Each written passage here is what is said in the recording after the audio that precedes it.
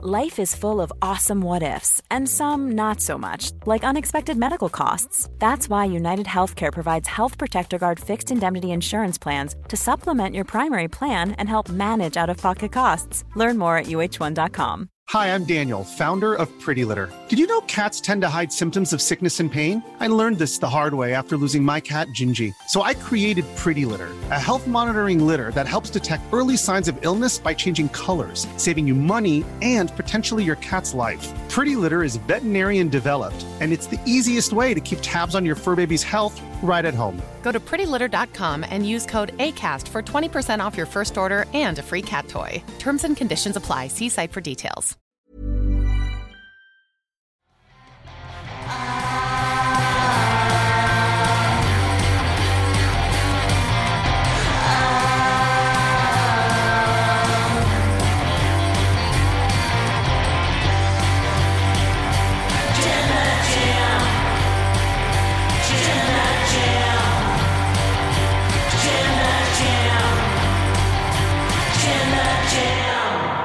CM Punk might not be the devil. You know what? I'm starting to think that. How did you make the first words of this podcast CM Punk? Well, is there any other words this week? The devil, and well, was it the devil or was it the devil's minions? It was the devil's minions. But he had the devil mask on. He had like on the back. It's the devil's minions. Devil. Yeah. I don't know. Some faction, which may or may not have included the devil himself, attacked MJF on this episode. I'm Ollie Davis. I'm joined by Pete Quinnell, filling in for Luco in DAD. He's off on a special project. More on that next week. This is the AEW Dynamite review edition of the Wrestle Talk podcast. If you haven't already, please press the thumbs up button, give us a subscribe, leave a comment down below with what you thought of this episode of Dynamite, and send in your Omega chats to wrestletalk.com/support. We'll read out every single chat before the end of the show. And just as a special request from us, go and check out our brand new channel, Chaotic Neutral. It's an RPG, which stands for, I'm told, Role-Playing Gizmo. Rocket Propelled Grenade. Yes. It's a TTRPG channel. It's like D&D. This exciting. This isn't going to turn into a Surfshark VPN swerve. It's not a promo spot for that, although they're a great VPN. Please go and use our link to get it. It's our RPG channel that is sort of spinning off from No Rolls Barred. Laurie announced it a couple of hours ago. Gonna have a huge free live stream tomorrow playing a tabletop RPG game called Fiasco, which is a lot of fun. Got to make up a movie on the fly. They've done a little Fiasco thing on No Rolls Barred before, and it was hilarious and awesome and great. So we're going to do it again. Very exciting. Sully's going to be on it. Has Tegan been on No Holds Barred yet? Yes, Tegan's been on No Holds Barred. Yes. So you you should know Tegan by now. Then she's really funny. She's on the show tomorrow as well. So go subscribe over there. We've managed to get about 16,000 subscribers without a single video. Crazy. Which is fun. So let's make it, I don't know, that's something achievable from this stream. Let's make it 1 million. million by 4 p.m. GMT. Please. If we can make it the biggest channel out of anyone we've got without a video, that'd be great. Thanks. I had this idea a week ago, like, oh my God, we could, this could be a whole viral thing. We could have the most subscribers despite having no content. And I did a bit of research to see what sort of numbers would have to beat. It's ridiculous. There are some channels with like 4-5 million subscribers with no content. That's absurd. And it's not even like they had content and deleted it. They've just, crazy. Whatever. Anyway, so probably you're probably here to talk about AEW Dynamite. It was a great show. It was a great show. I had a fun time watching this show. Stuff moved forward. The in-ring wrestling was great. I felt like there was enough in there in terms of storyline bits. I thought the Christian Copeland stuff was one of the... there's been so many great segments this year, but it was a bloody good segment. Yeah. And there's also this biggest angle, I guess, biggest thing of storyline note. MJF cuts a promo. He does a really great job building up Samoa Joe as his world-end opponent. And then at the end of it, he gets attacked by 4 people who are in the sort of black morph suits. Retribution. Yeah, it's it felt a bit, didn't it? Did you see Corey Graves tweeted out Retribution? Did he? Yeah, Retribution, question mark? And then Dijak quote tweeted that with the gif of Vince being like, that was great. I can't prove it was Dijak. Yeah, they don't know. So what happened? Four people attack MJF. MJF, he's on a cane. Remember, he's genuinely injured, and he's selling this as part of his story. Samoa Joe appears because he's trying to keep Max healthy for their World's End title match. Great story, love it. Just and I like this. I like the development, but there was just a little bit of he did kind of undermine them a bit. And I didn't quite stick the landing of what they were trying to achieve here. Because like you said before, I loved MJF's promo before this. The hyping up Joe was so good. Like listing off all of his accomplishments. He name-dropped WWE. Yeah. He name-dropped CM Punk and Cody Rhodes. That's crazy. But just talking about Joe's accomplishments and what he means to the industry and how he respects him. But also, it's not about that anymore. It's not about your legacy, Joe. It's about mine at World's End. And really effective babyface promo. Really fired up. Was awesome. And then lights go out. Strobe lights everywhere. Yeah, that was the first bit for me where I was like, oh. Yeah. It's like, not quite. But yeah, okay. Because then you just start doing the kayfabe workings. So someone's on the production desk right now? Yeah. So it's that moment that just takes you out of the suspension of disbelief and makes you start questioning the logic of the show a little bit, which is never a good thing.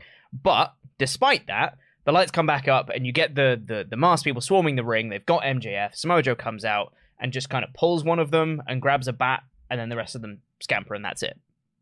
That's basically the whole segment, aside from the very last part of it, but that's the attack part of the segment. And that, to me, was a bit undermined because they didn't do anything. If they'd have come out and actually successfully attacked MJF, they'd have hit him with his cane or whatever, something to like actually affect him. I think it would have been a bit more impactful. But the fact that they're like, we're going to do something, but here's Joe who just kind of hooks the leg of one of them and that's it. Okay. Yeah. They just didn't accomplish much. So let's just call them the Devil faction for now. Sure, yeah. They have had a lot in recent times. Absolutely. They've been beating up people. They've looked strong and they've looked, mostly cool. They've been very protected or limited in what you see. So yeah, to see them in their first proper... Is this the first proper in-ring thing? I think so. Everything else has been backstage, I'm pretty sure. For Joe to so easily dispatch them. And look, I don't care how many friends I've got with me, how many of my Devil Masked boys I have. Samoa Joe's coming at me with a bat. I'm sprinting in the other direction. For sure, yeah. But that's me. The Devil, I feel, has been built up to an extent where they're a threat. Just because imagine, I'm not saying they did a bad thing, but it's like you did a 70%, 80% version when we could be talking here of, oh my God, they attacked Max. He's injured. Joe tried to save Max, and then they beat up Joe too. Yeah. Whoa. It would have made them seem like they're the biggest threat. Like, one of the things that I think really sticks in my mind, the thing that I would compare it to, is the beatdowns that The Shield did when they first debuted in WWE, where they just had this intensity that you just couldn't match. And they just came in and they were, fists flying everywhere, and they were beating everyone down, and they were putting people through tables and all that stuff. If you had that kind of same chaotic energy for this Devil faction, I think it would really cement them as like, these are people to take seriously. But this kind of feels like it's always the setup to... It's almost like when a villain does their monologue and you're like, this is for the person to come save them. It's like, we're going to hit you at some point, Max, with this bat. Oh no, Samoa Joe's here. It's like, you should have just hit him. Like, there shouldn't have been any waiting. It always feels like it's a setup for the babyface to come make the save, Well, there's another way to do this. I saw one person speculate they didn't really beat up Max. And they were like, well, maybe the Devil could still be Max. I don't think that is the way they're going. No. But you could at least tease that possibility still. Sure. So, yeah, Joe comes in to save them. They beat up Joe, and they're going to hit Max in the head. Actually just puts the bat down. Yeah. Tap on the head. Ooh. Yeah. Walks off. And then walk off. That would have been cool. But yeah, and then, I get that you want to set up the tag match for next week. You do that for me later on in the show from the dressing room. Yeah, we will see you. Yeah. So yeah, what happened after that? Joe chased off the the Devil faction. I thought we'd then gone to a break because it cut to black. It just for like 10 seconds. It was a technical error. They're in our walls, Ollie. I will say, I thought they did that really well. They did, yes. The commentary going like, "I'm sorry about these technical issues. It's something internal." Mm-hmm. It felt like they're in the house. Yeah. I like that. And then in Courier typeface, like typewriter font, just typed onto the screen. What are the exact words? "Will you face the unknown in a tag match? Are you a hero, Max?" Yeah. And then Max was like, "Yes." Despite Joe saying, "Don't you dare book a tag match for us." And MJF was like, "Yeah, you're on."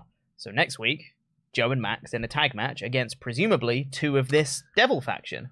Yeah. Where Max threatened to unmask the Devil. Do you think he's going to be unmasking people on his way to the Devil? I mean, that's a good point. That is a classic MJF storyline. You have a series of people, increasingly difficult challenges, and then you get to a final boss. Yeah. It was the same way with the Firm. Yeah. So yeah, I think... that's not so, it yeah, works most of the time. It works most of the time. 70% of the time, it works every time. But yeah, I wouldn't be surprised if Max and Joe win next week.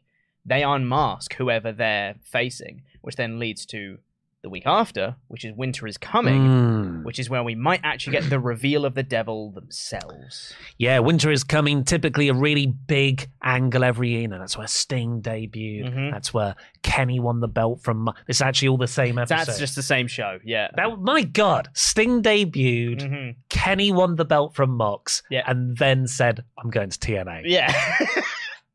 And turned heel and sided with Don Callis. Yeah. That's that is probably my favorite episode of wrestling TV of all time. I can remember on that day when we were coming up with what should the news be that day, and I was like, I'm going to wait until Ollie's finished watching Dynamite. So I was like, we might have something to talk about from Dynamite. And then you were like, "Oh, Kenny turned! Oh, Sting!" And you were talking all in caps. It was great. So that was 2020. What happened in 2021? Was that 20 or 21? Yeah, it's got to be 2020. That was 20, right? Yeah, it was. Wasn't it? Yeah. What's my... Yeah. Kenny then won the belt. Yeah. So I can't.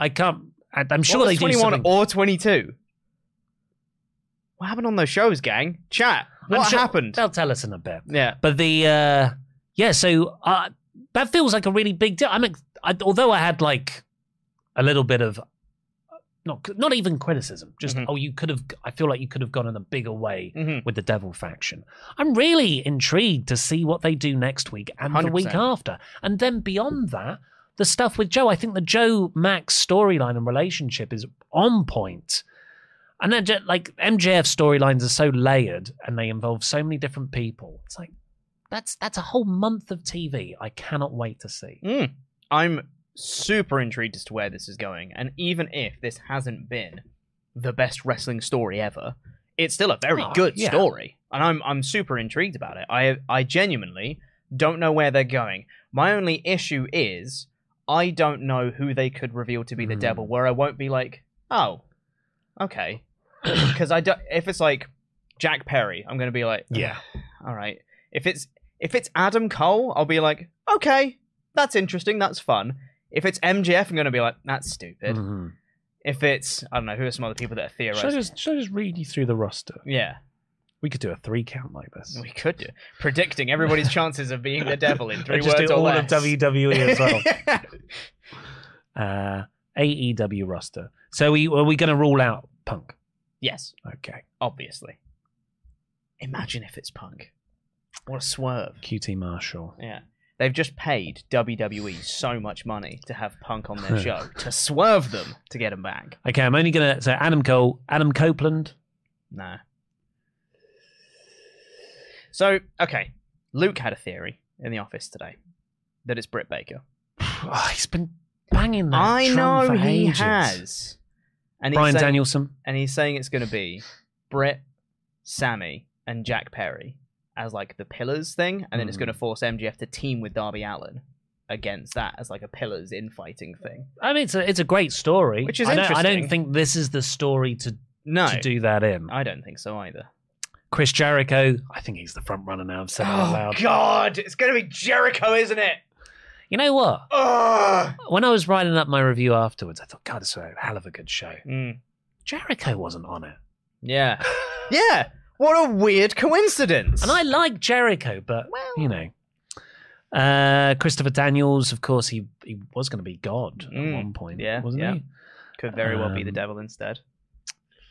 Danhausen. Yeah, there's just not anyone really that's popping. My one that I would like is Kyle O'Reilly. Yeah, I think that works nicely. I think that would be neat. It works nicely. There's a lot of people that like, oh yeah, storyline wise, that works nicely. But maybe it's our fault. The expectations are sort of running away with themselves. Absolutely.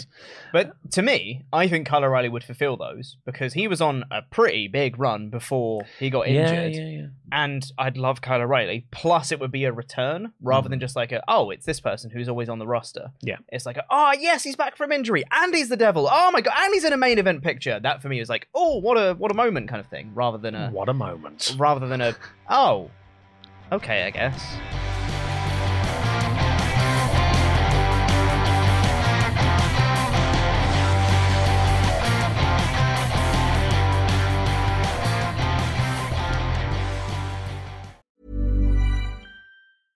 Hey, I'm Ryan Reynolds. At Mint Mobile, we like to do the opposite of what Big Wireless does. They charge you a lot, we charge you a little. So naturally, when they announced they'd be raising their prices due to inflation, we decided to deflate our prices due to not hating you.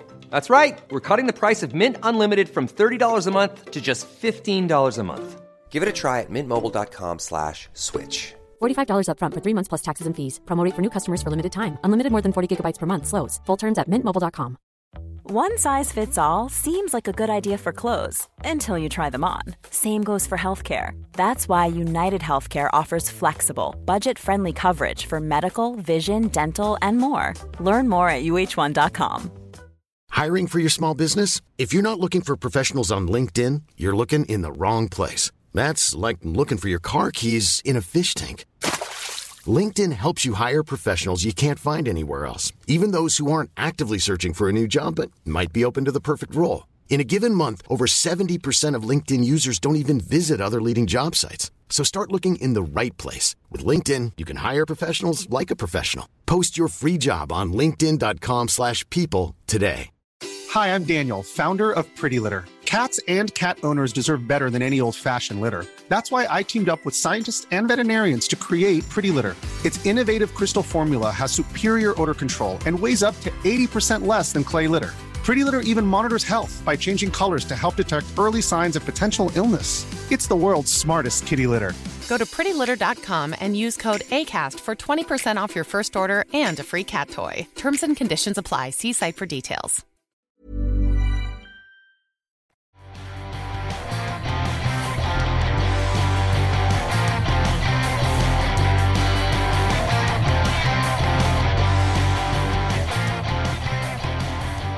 Well, should we see what everyone's saying on the Omega chats under the very witty headline in our doc here of "Pleased to meet you. Hope you guessed my name." Justin says, them saying the tech stuff was hijacked, oh God, made me think of Sami Callihan. There it is. What if they tell the story of him coming into AEW and recruiting people like Wardlow, Sammy, Darby, etc., who have issues with Max? Sami Callihan used to be Solomon Crow. A hacker gimmick in NXT. Yeah. I'm coming round to Callihan more and more. Yeah. I'm such a huge fan of him. I just wouldn't want to bring him in at a level that people just go, who's this guy? Yeah, totally. This next person, their username has been lost, so please do tell the moderators and we'll give you a shout out. In a world, I'd like to see this as Ospreay and the United Empire under the mask. In reality, it's probably going to be something stupid like Glock Anderson. But in a perfect world, it would have been nice to see Ospreay trade one United Empire for another United Empire. So one faction for another. So it's a United Empire for an Undisputed Era? Is that what he's saying? Oh, yeah, that's like nice. a UE for a UE? What would you like to see Ospreay? I think it wouldn't be anticlimactic for it to be Ospreay, because you go main event guy, makes sense. Straight for the title. Like that's good. Would it make sense? I don't know. Not really. It doesn't really fit in Ospreay's character. No. But maybe Ospreay's like, wow, I get to go to AEW where it's not so like sports like New Japan. I've always wanted to do an over-the-top devil gimmick. Sure, yeah, maybe. Yeah. Let's do a few of the others. Kid Cudi. I know Ollie said this was a focused episode of Dynamite, but I feel the exact opposite. The last few episodes of AEW TV have been weird. There have been a lot of heel versus heel versus tweener, which the crowd mostly cheers for the heel, and babyface versus babyface matches. Top Flight just got back and their first opponents are the Hardy Party. Why not Butcher and Blade or some other heel team? Random matches for the women with no story. Penta is lost in the Lucha Rotation Party, and what's most upsetting is this. How did Tony Khan decide to capitalize on Swerve's mega heel potential? He put them in a tournament where, in his first 2 matches, he's the de facto babyface. What the F? The devil acting like the hacker from Retribution and then scurrying away for one guy? Man, beat Joe's ass too. Lol. I agree with the last bit of that. I don't think that was the devil. Or maybe it was. Maybe it was supposed to be the devil that came out. I'm not sure, because the camera angle I couldn't really tell what it was supposed to be, whether it was a goon or whether it was the actual devil themselves. But I do think they shouldn't have run away as quickly. I disagree with a lot of the rest of it, though, because I really enjoy... The thing I love about tournaments is that you get these unusual matchups that you wouldn't see normally. And that's what makes it special and interesting. And you see these like people who are friends who have to fight each other, or you see like, oh, heel versus heel. Who do I want to see win this match? And then you get like, oh, people are really cheering for Swerve because he's awesome. And I disagree that Swerve has the mega heel potential, because people love Swerve. It doesn't matter what Swerve does. He can invade someone's house and cut a promo on a baby. People are going to cheer him because he's Swerve Bloody Strickland. So I think they're capitalizing on it by making him the de facto babyface matches to see if he's going to be a babyface star. That's teasing for the future, I think. Yeah, I think they're going with... I mean, this tournament's been plotted out. Who's against who and in what order. Maybe that Hangman Swerve match was designed to start getting Swerve babyface reactions. Meltzer's been saying for ages. That spot where Strickland walks through the staples, you don't book that if you're smart in a match without plans to go, he's turning face later 100%. On. Or at least not face, but tweener. Yeah. And the thing is, I know that it's not correct to say that babyfaces and heels don't exist anymore, because I don't think that's true. People quite clearly have defined roles in things. But there's a lot more acceptance of cheering heels these days than there was in the past, because we're much more aware of the characters and the acting that people do and the wrestling ability that people have, and it's appreciated by fans more. So you can cheer heels now, and it's okay. People will book around it. It's totally acceptable to have a heel versus heel where one is slightly more babyface than the other. I think that's totally fine. And like you said, it's a function of tournaments. Yeah, absolutely. The middle stuff, that's been going on for years. So that's not new to me. I think it sounds like you're not getting on with the tournament idea. And the devil stuff, which we agree with. Dan versus Ollie, book it, Vince, says, this tournament, I like it, but it's very annoying. This should be their RR? Royal Rumble? G1? The Owen title could be like the X Division Gift of the Gods. The winner is guaranteed a world title match. Also Continental, Intercontinental. Man, yeah, I agree. I don't want to crown a champion after this. I want this tournament to be every year, and it crowns the number one contender for Revolution. That is the way to do it. And that, I think, is the biggest problem. The biggest problem I have with the C2 right now is the stakes. Everything else about it's great. Goose Egg, Memberg for 6 months. Swerve going from one of the best heels to a huge face in about a month without changing. He's too badass to be hated. It's really Stone Cold-esque. He's too badass to be hated. That's exactly it. He's so effing good.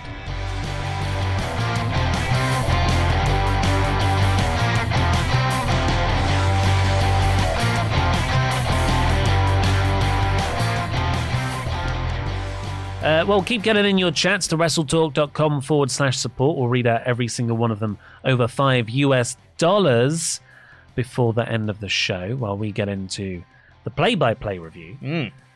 Opened with Jon Moxley versus Jay Lethal in the C2 tournament. Jay Lethal. Massive respect for him. Yeah. Love him. ROH champion. long time, Truth Martini Act, great stuff. I've seen some fantastic matches with Jay Lethal. But this year's Jay Lethal is Team TNA goofy heel Jay Lethal. He shouldn't be in this tournament. Every time he comes out, granted it's only been 2 weeks, I know he's not getting a point. Yeah. And also, it just gets me thinking, why is Kenny not in this? Why is Hangman not in this? Yeah.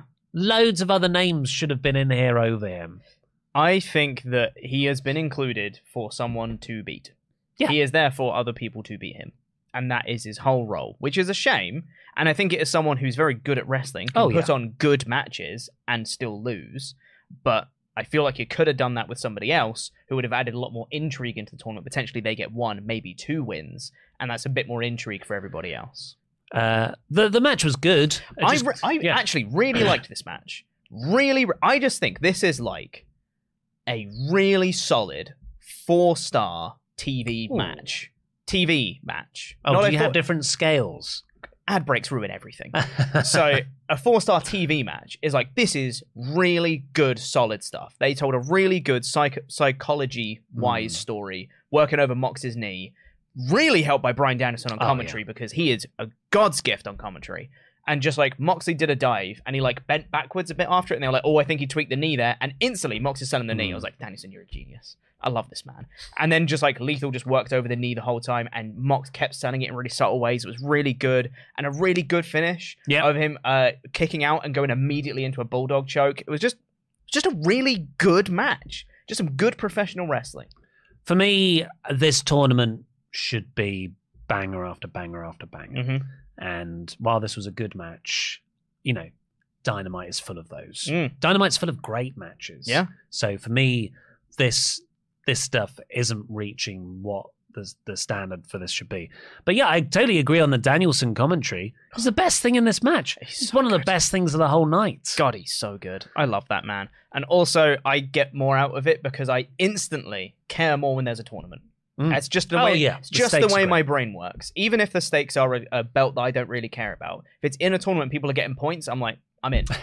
I don't need any more stakes. We got a promo from Eddie Kingston, which was taped after Collision, where of course Brody King beat him, and Eddie Kingston put up 2 of these belts, rather idiotically, to make this new Triple Crown champion. And Eddie's in the corridor afterwards, dejected, saying like, maybe I got too cocky. Why did I do that with the belts? No, don't worry. You can do this, Eddie. I've got to get ahead of the 8 ball, and you know, trying to self-talk himself up against this Saturday's match. Eddie Kingston versus Bryan Danielson. Yay. Cuts back to the arena. Danielson's still on commentary. He cuts a fantastic interview about how I've got a broken face. I've got a broken face, and I'm not whining or having self-doubt. I'm going to beat you, Eddie Kingston, on Saturday. Yeah. Grow a pair. Yeah. It's so good. Yeah. Kingston, in his promo, was just like, you know, got to be humble in victory, humble in defeat, whatever. And Daniel's like, I'm not being humble. I'm coming to win. Like, it's really good.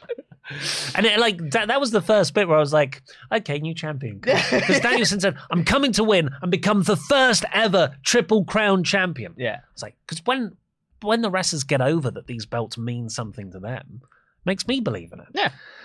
I still think it's a mistake. Yes. Tony Schiavone's backstage and he talks about Revolution, which is going to have Sting's last match. I'm winking for the podcast. Sting's last match? Sting's last match. He's going to show up in WWE by the end of 2024.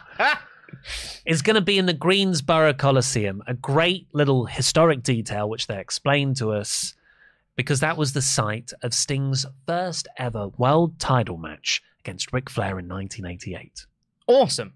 Really good. Really great idea to have this. They had Sting and Flair there, both talking about the significance. This segment was very unscripted, and you could tell. But you know, it's nice. It's nice for Sting, and well, less Flair, but it's nice for Sting. I think for this, and that's fine. Sting was like, "Oh yeah, it's just great." He was talking off the cuff, in quite a rambly way. Yeah, and Rick obviously didn't know what tone to take, so he just cut a wrestling promo on I think Greensboro. Yeah, I don't know. Greenborough doesn't even say it properly, does he? The consortium. Luke's not here. I don't have much patience for Ric Flair anymore. But also, I never knew that was the first time wrestling was done commercial free. Yeah, for 45 minutes, commercial free. It was crazy. Yeah, I learned something. Yeah. But I felt like this felt important now. This feels like a big deal. Yeah. And they're doing this sort of work 3.5 months out from the actual match. It's an early March. March 3rd? March 3rd. So yeah, it's going to be a big night, Sting's retirement. I mean, they hyped it up a lot of Full Gear. And they were saying, like, come on, guys, this is the last time Sting's going to be performing in California. Have the celebration bit in the ring afterwards. Like, this is going to be a really big deal at Revolution next year. We got our second Continental Classic match, which was Mark Briscoe versus Roosh. I started writing in my notes because the tournament matches last week I enjoyed, but they weren't G1 level, which is what I thought we were going to get. For me, it's just, they're normal Dynamite quality matches with stakes. And I started to write this after the Moxley Lethal match, which I obviously wasn't impressed by to the right extent for me. And then as soon as the bell rang for this match, I was like, okay, no, we're here now. Yeah, no, this is great. This match was baller. I love this. They just came out and beat the piss out of each other. It was so good. Because they came out with such fire and intensity. Because Roosh was pissed off and just came out and just started chopping. I'm going to murder you. Some insane chops. The crowd went nuts. They were like, oh my God, that chop was so loud. That chop was so loud. It was awesome. It was so good. So much fire and intensity for the whole duration of the match as well. It's not like they started hot and then dropped off. They just kept going for the whole thing. Roosh threw him to the floor like an overhead throw to the floor off the apron. Yeah. It was rad. And Roosh won with the bull's horns at the end. It was such a fun match. There was a spot in it as well, just before the ad break, where Briscoe, they've just done I can't remember what the move was, but they're both down. And Mark Briscoe's gum falls out onto the canvas. Canvas isn't the most sanitary place in the world. It's a lot of sweat, a lot of skin, a lot of blood, a lot of phlegm, a lot of bodily fluids. And loads of people get infections from wrestling mats. And Mark Briscoe, with his mouth, eats the gum back into his mouth. And this happens as Excalibur is throwing to the break. And I don't know if this was on the broadcast, but because we watch the UK fight feed, we get everything that's in the ad breaks. And Excalibur, Danielson, and Taz are cracking up about how gross that was. Love it. Yeah, this was good. Really great match. But when I was listening to Alvarez review it, he said that Roosh has only one style of match. And that's great. That's what he does. It's his style. Yeah. And if you can't keep up with Roosh, you get eaten alive. Yeah.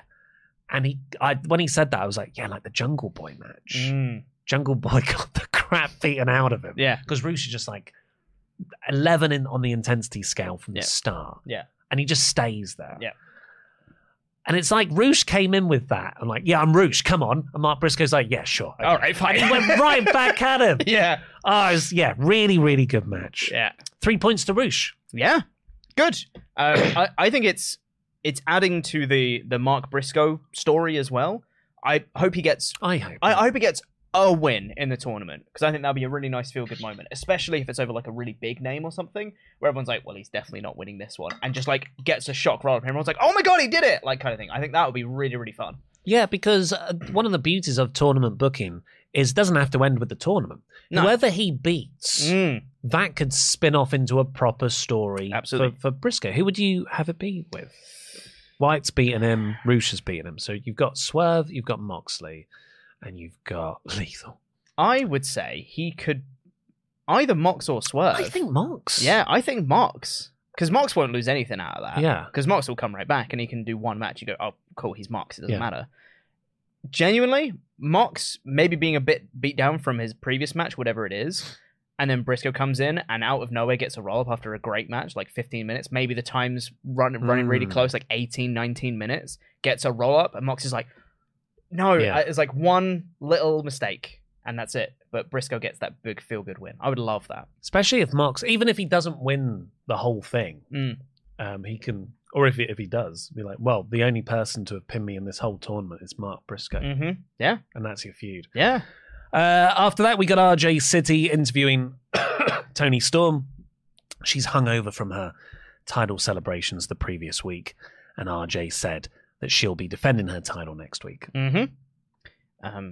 He took off Tony's shoes, and the crowd cheered.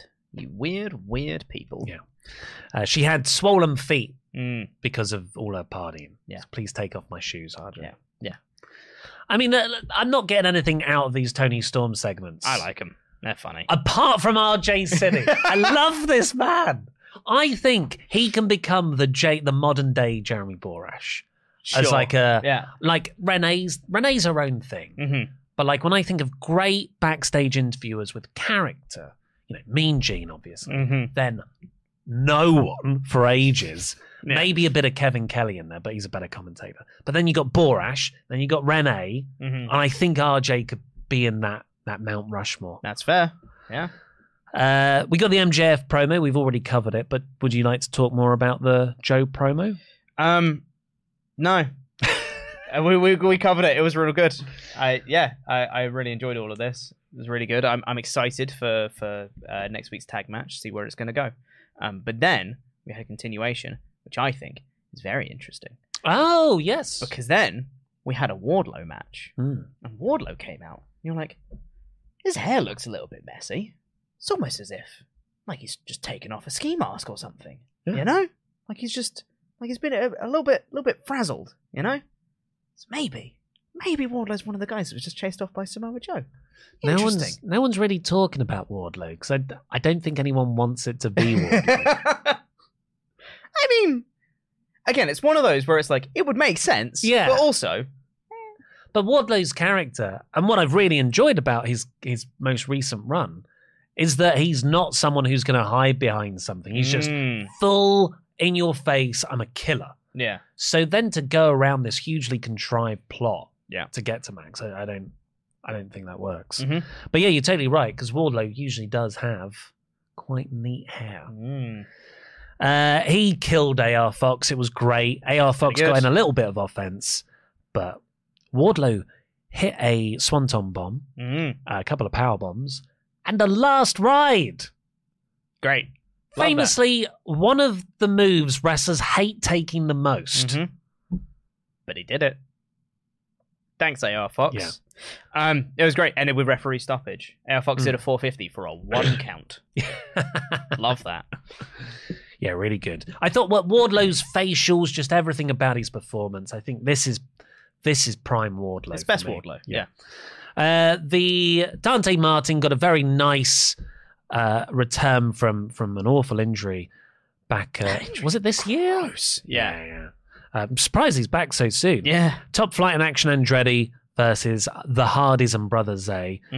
This was just a really nicely booked match. Dante Martin doesn't get the tag in for a while. Hot Tag gets to run wild, ultimately wins. Thought Hardys did a good job here, working not heel, but as the antagonists to a super babyface team. Absolutely. Thought this was a really fun match, and they are so quick, and I swear that Dante somehow can now jump higher than he could before. It's ridiculous.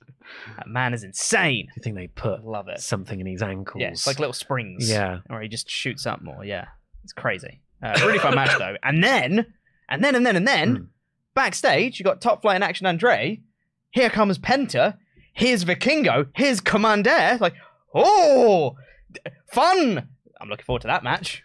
Penta just goes 1, 2, 3, and he looks at himself and he goes 1, and then that's how they walk in 2, 3. It was a cool thing, but he should have said Uno Dos Tres. Well, yeah, that would have been cool. But still, though, that match is going to be really stupid. I love it. It'll be really fun. Yeah. That just in this, I just wanted to bring it up. We are probably near a year since Jericho got beaten by Action Andretti.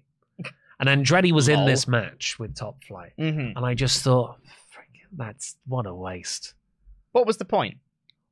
Well, the point was to make Action Andretti a star. Yeah, but if you're not going to follow up on it... did for a week. Yeah, if you're not going to follow up on it, what's the point? The wins and... Okay, you know when people say wins and losses don't matter? they're wrong. Wins and losses matter. Sometimes. Wins and losses matter if you follow up on it. Yeah. If you actually care about it, then they matter. And they should matter. But if you just have Action Andretti beat Chris Jericho and then they go, and you're done. Yeah. Nothing is achieved. Because Jericho's still Jericho. Yeah. Nothing matters. Silly. Julia Hart then took on Emi Sakura in a House Rules match. Yeah.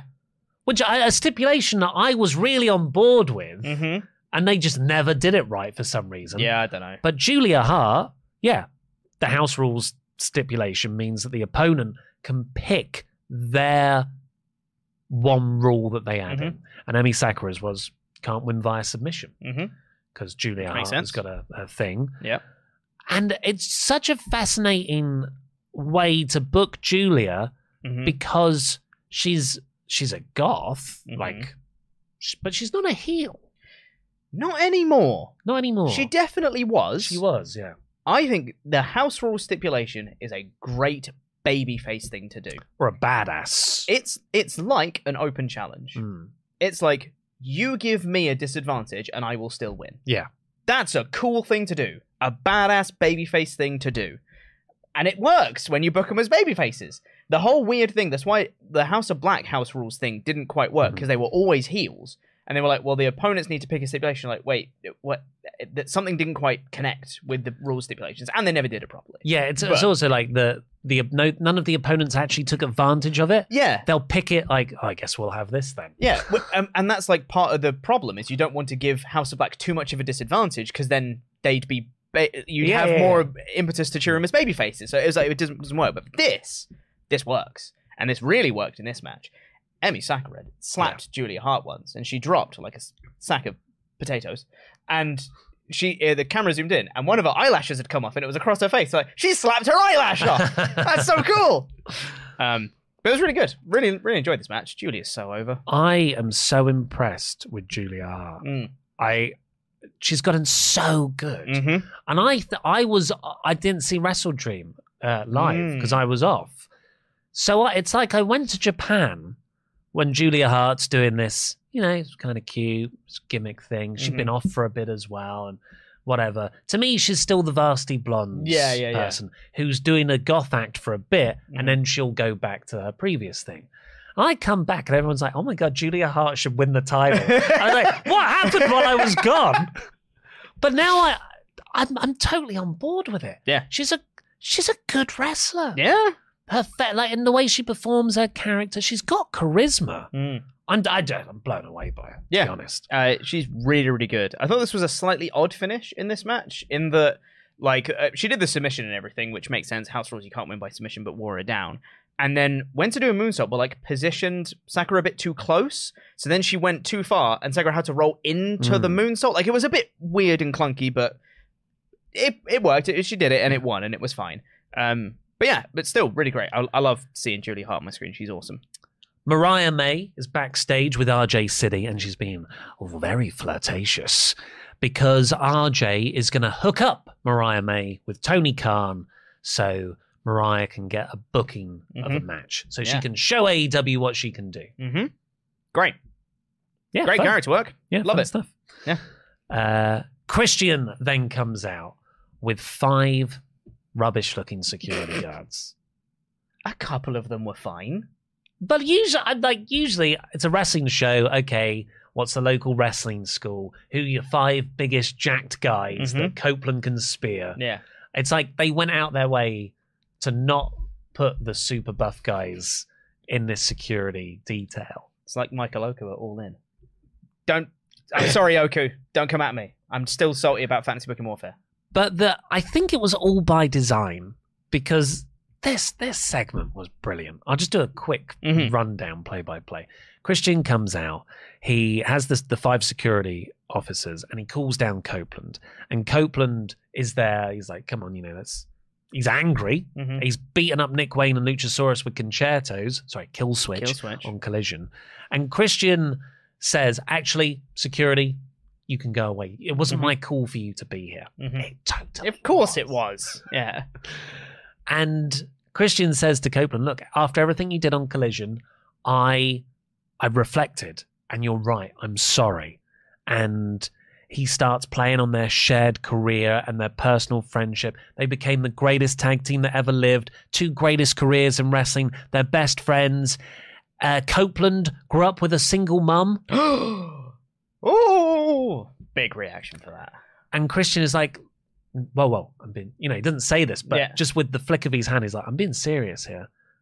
And that's why we're brothers, because my dad became your father. And he's just doing this, like, a really grossly sincere act. And you never believe it for 1 second. Not for a second. But damn, he's delivering it well. It's so good. And he says they're not 2 random guys thrown together. They were family. And Adam, your mum passed away several years ago. Ooh, reaction from the crowd. And that's when Copeland starts to get teary. He looks away from Christian. She wanted to see us tag together one more time. Let's do that for her. And you just know what's coming. Yeah. Christian's getting the belt ready as he's saying this about Edge's dead mum. And he goes to hit Edge. Edge turns around, kicks him in the dick. And Saw it coming. Yeah. And then just says, next week I'm going to win your TNT title. Also, go F yourself. Yeah. So good. So good. What a home run segment. It was perfect. Yeah. Like the because he picks up the man, he goes, nice try, dumbass. It's just like his no selling of Christian's faux emotions was great. The callback to the go F yourself line from the start of the feud was really good, because that's what Copeland wanted. We should tag. And Christian was like, no. And now Christian's like, we should tag. And Copeland's like, no, you've ruined it. Absolutely not. Great segment. I'm really looking forward to their TNT title match. Yeah. Really looking forward to it. This whole, the whole feud since Full Gear, it's 2 weeks. Yeah. But since we got past the Sting show section, we're back to Edge and Christian, and it is so good. It's great. Yeah, this prolonged sniveling heel act. He's got a long explanation why we should be together, Copeland, and then very succinctly, no, go F yourself. I'm winning your title. Yeah. Perfect contrast of the 2 styles of men. And also, Christian called him Luchasaurus and then corrected himself. Was like, kill switch. Oh, that's a great tease. So good. Do you think we get a title change next week? Yes. I think we do. In Montreal, of all places. I think so. I think we have Copeland with the TNT title after next week. I think you could do it there, or you could do some kill switch, Nick Wayne and shenanigans. You do the big match at World's End. At World's End, yeah. Could see that as well. Or have Copeland win, have the rematch at World's End. Absolutely. Either works, I think. I think they've got a lot for this storyline now. I think there's potential for there to be shenanigans involving kill switch, where he could save Christian and doesn't. And it's not like a turn. It's not like I'm leaving you. But it's he didn't do as much as he could have. Yeah. And Christian takes it up with him and be like, why didn't you save me, kind of thing. Like, it's dissension. Copeland still wins, but it's not an overt turn yet. It just furthers that dissension between them. And you do leave enough in the tank there for a Christian rematch. Absolutely. Because there was enough momentum for him to potentially win at some point. I love it when you can go in several different ways, and all of them I'm excited by. And I suspect they've got an even better one. I hope so. Yeah, that'd be cool. Yeah. And the main event was Jay White versus Swerve Strickland. Danielson's back out for commentary. Final C2 match of the night. Prince Nana makes his return, doing his dance on his crutch. Like the chat said earlier, Swerve was working face pretty much. Yeah. Because, as I've written in my notes, I'm sorry, Mod Mother, Swerve's the f***ing man. He just is, all right? Peter! I'm sorry, but Peter! He is the man. Swerve is so good. Right now, at this moment in time, he is my favorite wrestler in the world. Yeah. He is so good. And there's one point in this match where Swerve just gets this flurry of offense and just does this really quick sequence of moves. And I just went... I was completely speechless. I was like, he's the guy. He's the man right now. I think I know the sequence where he's doing the sort of capoeira,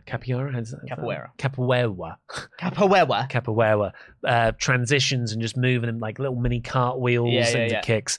The bit I liked the most in his offense was he gets like Jay White into the penta-style kill shot arm break spot, and he just points his fingers at Jay White like a gun. And Swerve almost looks at the crowd like, should I? Should I? Yeah. Because I'm gonna. Yeah. And then he stomps Jay White's arm. So badass. Good. You sick F chance. Yeah. Oh, it's beautiful. And what I like about that part of his offense is that's not a babyface act. That's a heelish act. Yeah. And Swerve is not losing any of that edge that he had, yet he is still... He's having his cake and eating it, isn't he? Because he's getting cheered now as a babyface, when really it's a badass tweener. Yeah. But he's still getting to do morally reprehensible things. Because people... Like MJF. People like cheering villains. It's just a fun thing to do now. And actually, the dynamic with Jay White's really good because Jay White is he's the villain's villain. Absolutely. Yeah. He doesn't care about getting cheers. He's going to go out of his way to not pop the audience in any degree. He actively did it in this match because he was getting them to pop for Swerve because he kept mocking him going, whose house? And the crowd were like, Swerve's house! Like really popping for Swerve. White was just purposefully egging them on. He's so good. There was a bit when... was it Jay White got thrown into the audience and a man just didn't let him go? Don't do that, fans, is what I'll say. It felt like Swerve was like, no, whoa. Wait. Let him go, mate. What I really liked in this one, though, on Jay White's name card when he came out, it said, cheated to beat Roosh. So they are really putting over that Jay White cheated to win in that match. And as a reminder, here's a little video package of Jay White cheating to beat Roosh before. And then they have in this match, referee, the same spot. Referee goes into the corner, back is turned, goes for a low blow, Swerve counters it because he knows it's coming. Catches a leg and drops him. So good. Stories upon story. This is why tournaments are the best. Because you have so many concurrent stories happening at the same time and people have fleshed out characters. Tournaments are the best. And you can tell that those little story beats within the physicality of the match from week to week. Yeah. In my head, Swerve obviously had that scouted because he obviously watched his opponent's match from last week. Yep. But also I like to think of, but also because Swerve's a heel. And Swerve's thinking, well, what would I do in this situation? Absolutely, right? I'd definitely low blow someone if the ref's back is turned. Right off of that, though, Swerve had a little flurry, stomp, Jay White kicked out. Awesome near fall. Yeah. And then it felt like there were a few more minutes of, oh my God, come on, let's go. Off the back of that, we get the 5-minute call, so 15 minutes into the match, and Swerve just gets a technical roll-up on White to win. Yeah, that was after White hit a Blade Runner on Swerve, and then he rolled out of the ring. It was great to protect the Blade Runner as well. It was awesome. I thought White looked good in this match, even though he lost. Absolutely. And the nature of the win, the technical roll-up, means, White and both men hit their finishers and neither got the pin on them. Yeah, there's enough, a smartly booked match to leave enough in the tank for a rematch. But also, Jay White afterwards looked upset. Absolutely deranged. Yeah. With how upset he was at losing this. And Jay White, because he's not got the Bang Bang Gang around him, because the C2... Yeah. What's that name? Yeah. You get the C2 tournament. The rules are you can't have any people outside. Which is a great rule, by the way. Yeah, great rule. He feels like a bit of a lonely but quite scary figure. It's like, oh my God, so what's he gonna do then? Yeah, because when Jay White is backed into a corner, what does he do? Does he cower or does he fight out of it? And it looks like, well, he fights out of it. Well, I don't even think he fights out. Well, he fights out, but not in like a noble way. He's got a little shank. Yeah, he's got a switchblade, right? Yeah, exactly. I thought, looking at this matchup before the show started, I thought this might have been the first draw. I could have seen that. I thought this would have been the first draw where both of them are at the top of their game, they're getting near falls, and they just can't put each other away and the time runs out. I think I would have been okay with that. I'm very okay with this result as well. Swerve's the man. I don't know if I've said that before. And him having 6 points is amazing. But yeah, I'm curious to see where it goes from here. I wonder what will be the first draw in the tournament. Yeah, will there be a draw? There should be. Mox and Swerve are now top of the league in the gold. So what are the matches next week? Do we know? I can only remember the ones for Collision. I don't know if we got the ones for Dynamite, because it was Danielson Kingston for Collision. There's Claudio Brody King as well. And Oh, what's the other one for Collision? It must be Garcia. It's Garcia and Kingston, right? No, it's Kingston Danielson. It's Garcia, the other one. Yeah, me and Luke kept forgetting who the sixth man was in blue. It's Claudio Brody, Danielson, Kingston, Garcia. I can't remember. Chat, help us out here. Come on. Anybody. I think the chat might be frozen. Well, yeah, overall, I gave this 85%. I thought it was a terrific episode of wrestling television. Andrade! There we are. Great matches across the board. Oh, yeah. Can't wait for all of those. Yeah, I love this episode.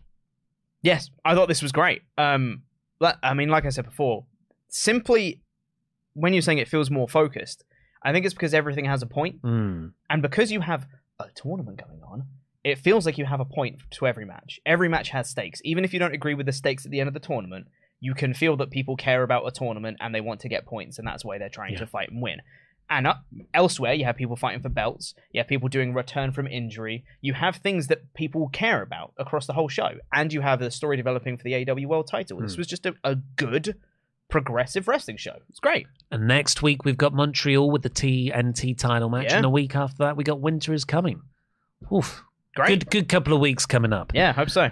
We've done all our Patreon shout-outs, but please do go over to patreon.com/WrestleTalk for loads of exclusive content. We had Wrestle Talk Extra go up this week, I think yesterday, with me and Luke, while we're reviewing Survivor Series 2014. But not just that, because we also cover CM Punk's Art of Wrestling shoot interview on that same show, because it came out like a week after Survivor Series 2014. Yeah. And me and Luke talk a lot about, well, you know, do you think it'd ever come back to WWE? Because that was you didn't. Because that was You recorded. idiots. It was recorded the Monday before Survivor Series. Oh man, that's crazy. I love that. You know, he owes me 10 quid. We said legit. Yeah. He did say that you had until the number 30 spot in the Rumble to have Punk come back. Yeah. And after that was it. So yeah, go over to patreon.com/WrestleTalk. Join there, you can get that. And we've got loads of treats coming up for the festive period. Yes.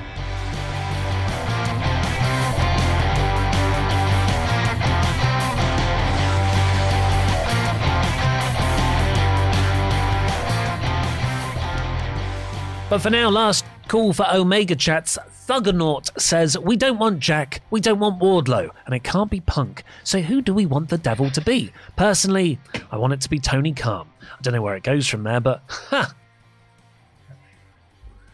You know, that's the worst idea I've heard so far.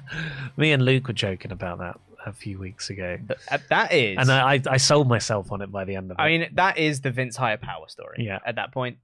It's like a rule of wrestling. Every promotion owner will eventually become a heel authority figure in that promotion. Yeah. Bischoff didn't own it, but, you know, he was in charge. Vince, Dixie, then Khan. Yeah. Triple H. Yeah. Christoph says, hey boys, I loved last night's Dynamite, but I was talking with a friend during the Lethal match, and I just thought, why isn't it Penta? Yeah. That's the guy. Yeah. Why isn't it Penta instead? He brings a lucha style that's not in there. True. And it's Penta. I tell you, I hadn't even thought of Penta, because I keep on thinking, you know, you got names like Moxley and Danielson and Swerve. For me, it's like, who else is in that legit top title mix? And it's Hangman, it's Kenny. Yeah. And Jericho. Nah. I'm not saying I want him in there. No, but I wouldn't want him in there either. Ollie Rodriguez Dolman, building on the stakes of the C2, I truly believe they need their own version of the Royal Rumble. It's called the Casino Battle Royal, Ollie. It's not as good though. No, where the winner gets the main event slot at Wembley / All In, and the C2 would have been the perfect fit for that rather than a made up title. Take care, lads. Heart, hands emoji. I agree. I don't think it should be the main event of All In though, because I think it's too far away. But I guess if you did it, if you could do another sort of crowning tournament or match. Yes, agreed. Justin looked at Cage Match after seeing Britt's tweet. Only 11 out of the 30 women on AEW's active roster have wrestled on TV in the last month. Britt's last TV match was September 16th. Bonus fact, the last time an episode of Dynamite had 2 women's matches was April 8th, 2021. That is a long time ago. It's 2.5 months. 2.5 months? 2.5 years. The thing with Britt, and obviously, she's great.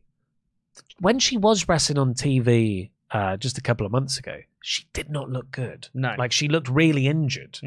So, sure, give her some TV time. Let her cut a promo and stuff. That's what her tweet was. Yeah. She was upset that she hadn't had any promo time all year. Ian Wall, Memberg for 2 months. Love the show. Julia Hart may be the most improved wrestler in 2023. Can you think of anyone more? No. No. Not right now. I mean, from did she become House of Black this year? Or was it last year? That was just going on for so long. It's hard to know because the teasers were probably last year, but I don't know when the actual turn was. But if she's gone from that to champion, and so far a better champion than Chris Statlander was for me, so that makes her the second greatest TBS champion of all time. Wow. She went from pretty clunky to one of the best in-ring performers with presence. Yeah. That's it. Justin Reed, Memberg for 9 months. AEW messed up and didn't censor Copeland's F-bomb on TBS. Perfect timing when they're trying to get more money from Warner.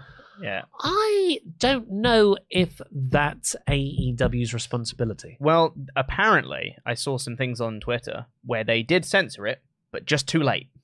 So AEW did. So it came out on one of the feeds. Like, it came out a bit too late. Like, they censored just after he said the word. Yeah, so, I used to work in live sports broadcasting, and it was up to the person on the station end to watch it, and if anything went wrong, bleep it or put up a warning.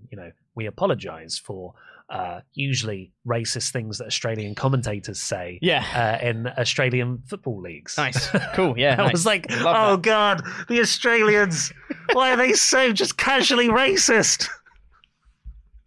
Australia rules football. Yeah. Oh my God. The commentators were just banter in the worst way. So we apologise for that. Yeah. God. But yeah, it's from at least that way.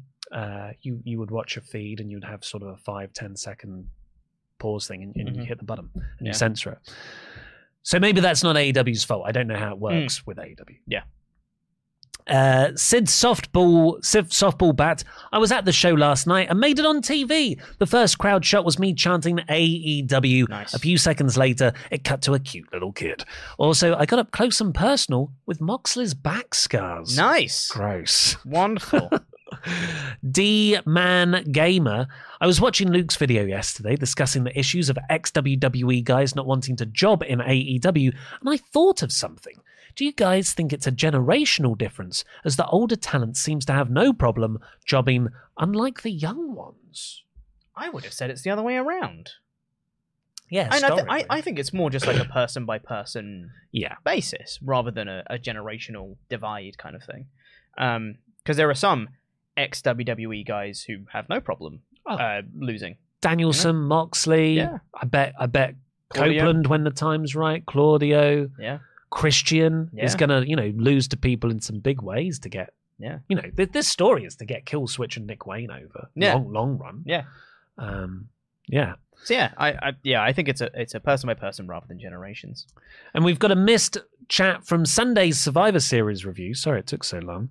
Johnny All In says, wonder if Punk's first promo will be, I left professional wrestling in 2022 and returned to the company that made me sick in the first place in 2023. Seth's pissed. Drew walked. The only thing CM Punk is best in the world at is being a hypocrite. Do one. Nice. Love that for you. So Seth's is kayfabe. Yeah, Seth is kayfabe now. And he's returned home. Go and subscribe to Parts of Unknown, by the way, because if you haven't already, you're watching an hour into a podcast. You're probably subscribed. But I'll have every time CM Punk shot on WWE before he rejoined list going up on Sunday. Reading it all through, going, oh man, it's a lot. He frequently said, and quite recently, that he would never go back. Yeah, he did say that. Which is why I found it very disingenuous and very out of spite that he went back. Yeah. I feel the same. But hey, also, if you missed the Raw podcast this week, I think me and Dan Layton had a very lovely discussion about CM Punk. It went on for like 40 minutes, and we just spoke about both sides of the Punk argument, and it was very respectful, and it was lovely. I really enjoyed it. So check out the Raw podcast. Go watch the Raw podcast too. Talk about discussions about Punk. But for now, I've been Ollie Davis. This has been Pete Quinnell. Go also subscribe to Chaotic Neutral for the Fiasco stream tomorrow. Jammer Jam.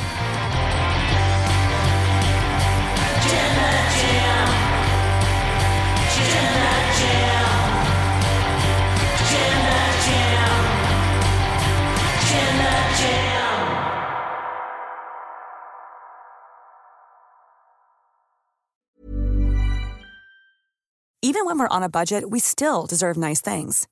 Quince is a place to scoop up stunning high-end goods for 50 to 80% less than similar brands. They have buttery soft cashmere sweaters starting at $50, luxurious Italian leather bags, and so much more. Plus, Quince only works with factories that use safe, ethical, and responsible manufacturing. Get the high-end goods you'll love without the high price tag with Quince. Go to quince.com/style for free shipping and 365-day returns. Hi, I'm Daniel, founder of Pretty Litter. Cats and cat owners deserve better than any old-fashioned litter. That's why I teamed up with scientists and veterinarians to create Pretty Litter. Its innovative crystal formula has superior odor control and weighs up to 80% less than clay litter. Pretty Litter even monitors health by changing colors to help detect early signs of potential illness. It's the world's smartest kitty litter. Go to prettylitter.com and use code ACAST for 20% off your first order and a free cat toy. Terms and conditions apply. See site for details.